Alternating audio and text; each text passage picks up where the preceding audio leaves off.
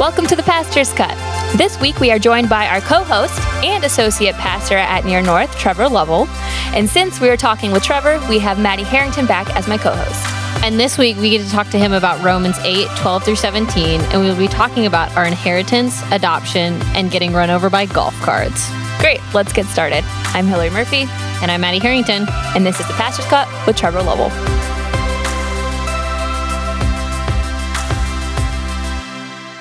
Hey, Trevor, thanks for joining us. Yes, thanks for having me. Yeah, even though sure. Even though I'm here every week. Always, right? Yeah. Definitely no. Great. So to start us off, can you share with us the first childhood story or memory that comes to mind at this moment? Oh, man. Yeah, the first memory that always comes to mind for me for childhood is that we had a really big yard growing up. And we had golf carts that we would drive around the yard. And one day when me and my brother got home after school, he was about a year and a half older than me, he is. And I was driving the golf cart around the yard. He was riding on the back where the clubs are supposed to go. And then he kind of fell off because I was doing donuts. He kind of fell off in air quotes. He fell off, and I was still doing donuts as he fell off. And for some reason, when he hit the ground, he didn't get up. He just kind of laid there. As I was doing the donut, I kept coming around the circle, and then all of a sudden, I saw him on the ground right in front of me, and I lifted my foot off the gas, and I slammed it down on the brake, or I tried to, but I missed.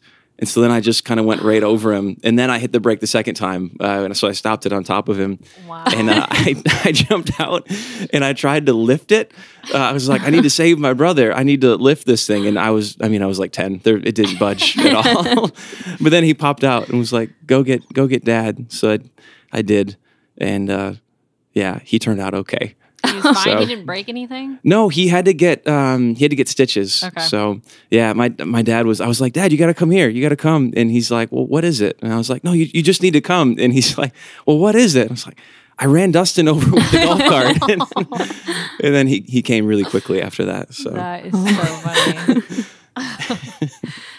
So Trevor, it's so fun to see you on this side of the table. Normally you're next to me co-hosting, but this week you got to preach at Near North and Lincoln Park on Romans 8, 12 through 17. Can you give us a recap of your sermon? Yeah, definitely. So kind of the main idea in the passage was this, the theme of adoption. And so the big idea for the sermon was adoption changes lives, and adoption can change generations. And so there was kind of this double thrust with it, where it was first getting at this idea of how our adoption into Christ, into the family of God affects us, and how a lot of times it meets us in our places of pain, because the father wound is kind of a familiar concept for a lot of us, and how in our adoption into the family of God, God really meets us in those places of pain in a unique way. So that was kind of the first thrust. And then the second one was kind of pivoting off of that, which was more so asking the question, how does our adoption into the family of God, how should that compel us to engage with the world around us? How should that compel us to live differently? And so kind of drew on this example from earlier in the church during the Roman Empire, when followers of Christ would basically rescue these kids who were left outside of the city walls and adopt them, and how throughout the history of the church, the followers of Christ have been compelled by the gospel, and I think by this specific piece of the gospel, to really care for families and for children in particular who have found themselves in vulnerable places. And so it was just kind of moving in that direction of how the gospel should compel us to engage in that same way. Yeah, that's great. Mm-hmm. And with adoption and father wounds being such a big picture here, how would you encourage those of us who have not directly been a part of or affected by either adoption or father wounds? How would you encourage us to still find this example to be so personal and such a beautiful picture? Yeah, no, that's a really good question. I think the way that I would try and answer that would be that the way I talked about it in the sermon was that for those who've had kind of were left wanting something from their fathers, were left kind of longing for something, whether it was like affection or attention or approval, something like that, but kind of have this sense of absence that their father was supposed to fill but never did, that basically everything you ever wanted in your father, you now have in God, that's what this truth of adoption means. And so it's kind of like all of that sense of pain and that loss, that God meets you in that place now. And so a person coming from a different situation, I think the way I would put it would be, like, think of the kind of the sweet memories that you do have with your dad. Like, I'm pretty sure you and your dad ran a marathon together recently, right? We did. Best day of my life. Yeah. And so that right there, like that type of relationship, that your dad would do something like that with you. I think what this truth of the gospel means is that God wants to have that same type of relationship with you and those same kinds of memories, and to engage with you in that same way. And so I would say that, all the ways that your dad was there for you and that were really great, God wants to be there for you in the same way. Thanks. Yeah. That's good. That's awesome. So, Trevor, what got cut from your sermon this weekend? Good question. Classic question. Classic question. The first piece was this idea of, in the language of adoption that Paul is using here, he talks specifically about sons. I think in verse 14 he says, for all who are led by the Spirit of God are sons of God. And then later on in the passage, he expands it to children, to include sons and daughters. But earlier on, when he's talking about everyone, like men and women who are followers of Christ, he uses that language of sons specifically. And you could ask, like, why does he do that? Why doesn't he use broader language? And I think it's because he's beginning to surface this idea of inheritance that he brings up in 17. And then in this next section in chapter 8, he really expands on it a whole lot more. And so I think he uses that word sons, calling us all sons, even though we're sons and daughters of God, to get at this idea that we all receive an inheritance in Christ. Because in that particular culture and time period, sons were the only ones who received an inheritance. And so he's saying that in the gospel, it's not like that. Whether you're a son or a daughter of God, we all receive this inheritance in Christ. And that's one of the beautiful things we get in the gospel.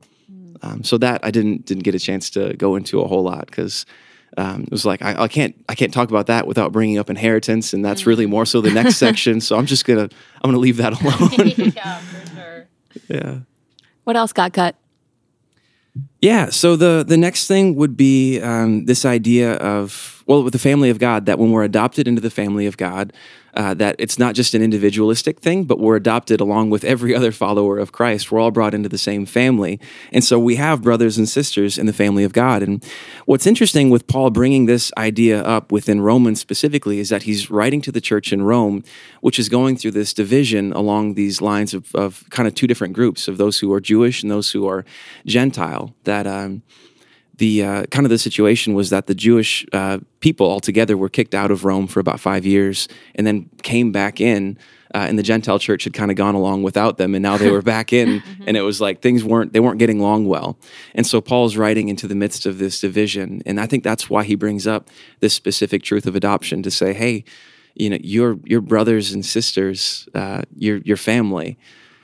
And I think kind of an interesting extension of that for us today is this idea that that in the body of Christ, we are brothers and sisters with people who are a lot of times very different from us, grew up in different types of families, racially are different, socioeconomically are different, and yet in the family of God, we're brothers and sisters. And there's this philosophical word, ontologically. I don't know how to explain it a whole lot better, but basically the idea is that ontologically speaking, we are more closely related with our brothers and sisters in Christ, even when they grew up so different from us and are different in other ways that we would kind of maybe categorize people. We're more closely related to them ontologically than we are even with our own flesh and blood, our own family members, if they're not followers of Christ. That's the kind of union that we have, the kind of relationship we're brought into in the family of God as a result of our adoption. I think that's it's a beautiful thing. Yeah, that's a great reminder. And even just seeing how that plays out and seeing community in the church, and even just observing it from afar and being in a small group, and just how different the backgrounds are, but just how deep those friendships are. And I've often wondered, moving to the city, it's such a transient city, and just how do you find friends if you don't go to church? I don't know, but it's a beautiful reminder that we all have that commonality and that sense of belonging here. That makes me think of the relationship that I have with my best friend. We honestly bonded over the fact that we were both believers, but truly could not be more polar opposite, like on every spectrum. But I think that is kind of a roadblock for a lot of believers. And I don't know if that's maybe a generational thing. But when it comes to building those friendships, I think sometimes culturally we have this expectation and this set of list of here's all of the types of people that I'm friends with. This is the people I get along with. So how would you encourage this kind of culture of Christianity to kind of push past those set expectations, maybe even perceptions of people, to build deep, meaningful friendships with believers? Mm-hmm. Yeah, that's a good question. I remember one of our pastors a few years ago preaching on this idea, and one of the things that he said was that his prayer at that time in his life was, God, would you bring me friends who don't look like me? And so just having an intentionality around developing friendships with people who were different, who were believers, but grew up different, looked different, lived life differently, and that's one of the beautiful things that we have in the gospel is the ability to do that and to have that those close friendships in that way. But yeah, sometimes it is something we don't always take advantage of, and so yeah, like the small group that you're a part of, the people you invite to your small group, who you're intentional about developing friendships with. It's easy. I think it is really easy for us to find ourselves in a friend group where everyone does look like us. And just, we're in a city that isn't that way. We're in a city that is very diverse. And so just being intentional about the relationships that we develop, especially within church. Yeah. Well, I guess especially all throughout life, but yeah. yeah. Yeah, for Yeah. sure. Well, what do you both think? I think sometimes the lie that our culture tells us is that friendships are instant and connections are quick. And I don't think that that's necessarily true when it comes to believers. I think friendships and relationships require time and commitment. And so I think that as believers, we are called to be committed to each other and to love each other well in that. So yeah, I mean, I think you nailed it when you hit on all of those points.